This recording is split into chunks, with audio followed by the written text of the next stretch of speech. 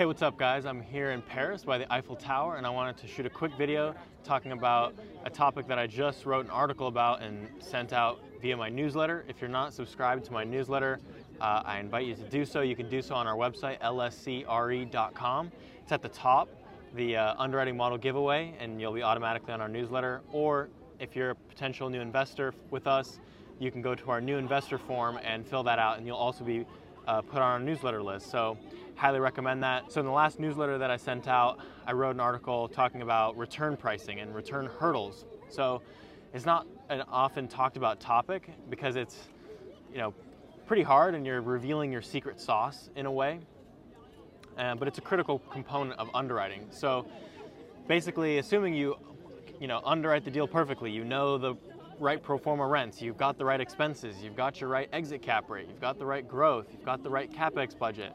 That's all great, and now you've got a good pricing model, but what do you actually price the deal to, right? So most people out there are IRR-driven buyers, and there's other metrics as well, but we'll just start simply with IRR. So the way that a buyer determines the price that they'll pay is not, well, this price is too high, 20 million is too much, 19 million is too low. It's whatever the corresponding return is for that price is how they're solving for it. So the buyer's going to pick whatever price is going to get them to their desired return hurdle.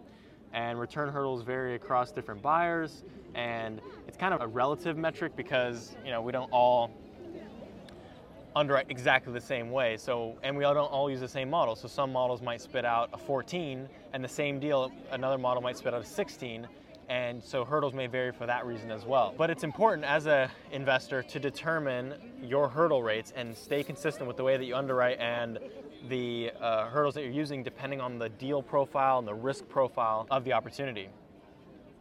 So in this article, I go through IRR, cash on cash, yield on cost, and amortized cash flow as some of the key metrics that we look at when actually pricing an asset and determining where we're going to bid on the property. So like I mentioned, IRR is number one. You have to have a good IRR irrespective of the business plan. Even if it's a cash flow driven deal, you have to still have a solid IRR.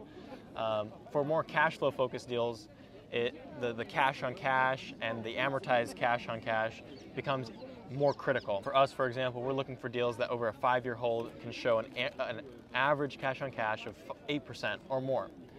And obviously we're going to demand more for deals that are more risky or not as in great area or maybe inferior product. If it's an older property, right, we're going to demand a higher return for the same business plan for a newer property. A really important metric today is amortized cash flow, right? We're willing to accept only so low of an amortized cash flow. And because interest rates are so low today, when your interest only period expires and amortization kicks in, boom, it's a big jump in your actual debt payment and really takes a big drop on your cash flow. For example, you might have a deal that's on an IO basis cash flowing at 10%, but then when the IO expires, that 10% can drop to 5% just because of the amortization. So we recognize that issue and we know that we don't want to be cash flowing below a certain level, and for us that's really around 5%. So we're looking for a deal that when the interest-only period expires, the amortized cash on cash is still 5% or more, right? 5% is for the best deals, and then the more risks we add onto the deal or determine that exist for the deal, then we add on risk premium. And what that does is, right, the more we demand as far as returns from the deal, the more it forces the price to come down.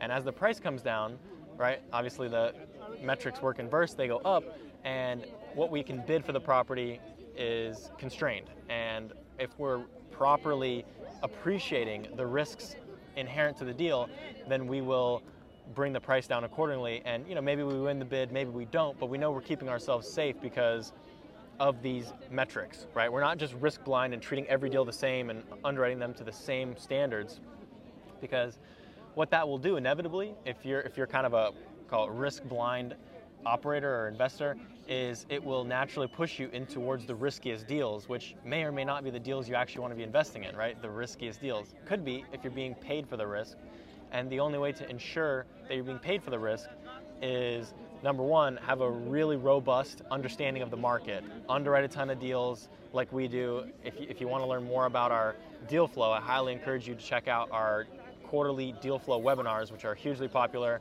and go through all the things we are learning from all the deals we're underwriting. We're underwriting over 500 deals a year, and so it's giving us a lot of deep understanding about our market. So with that deep understanding, we can categorize deals and understand deals that have a certain return profile and risk profile.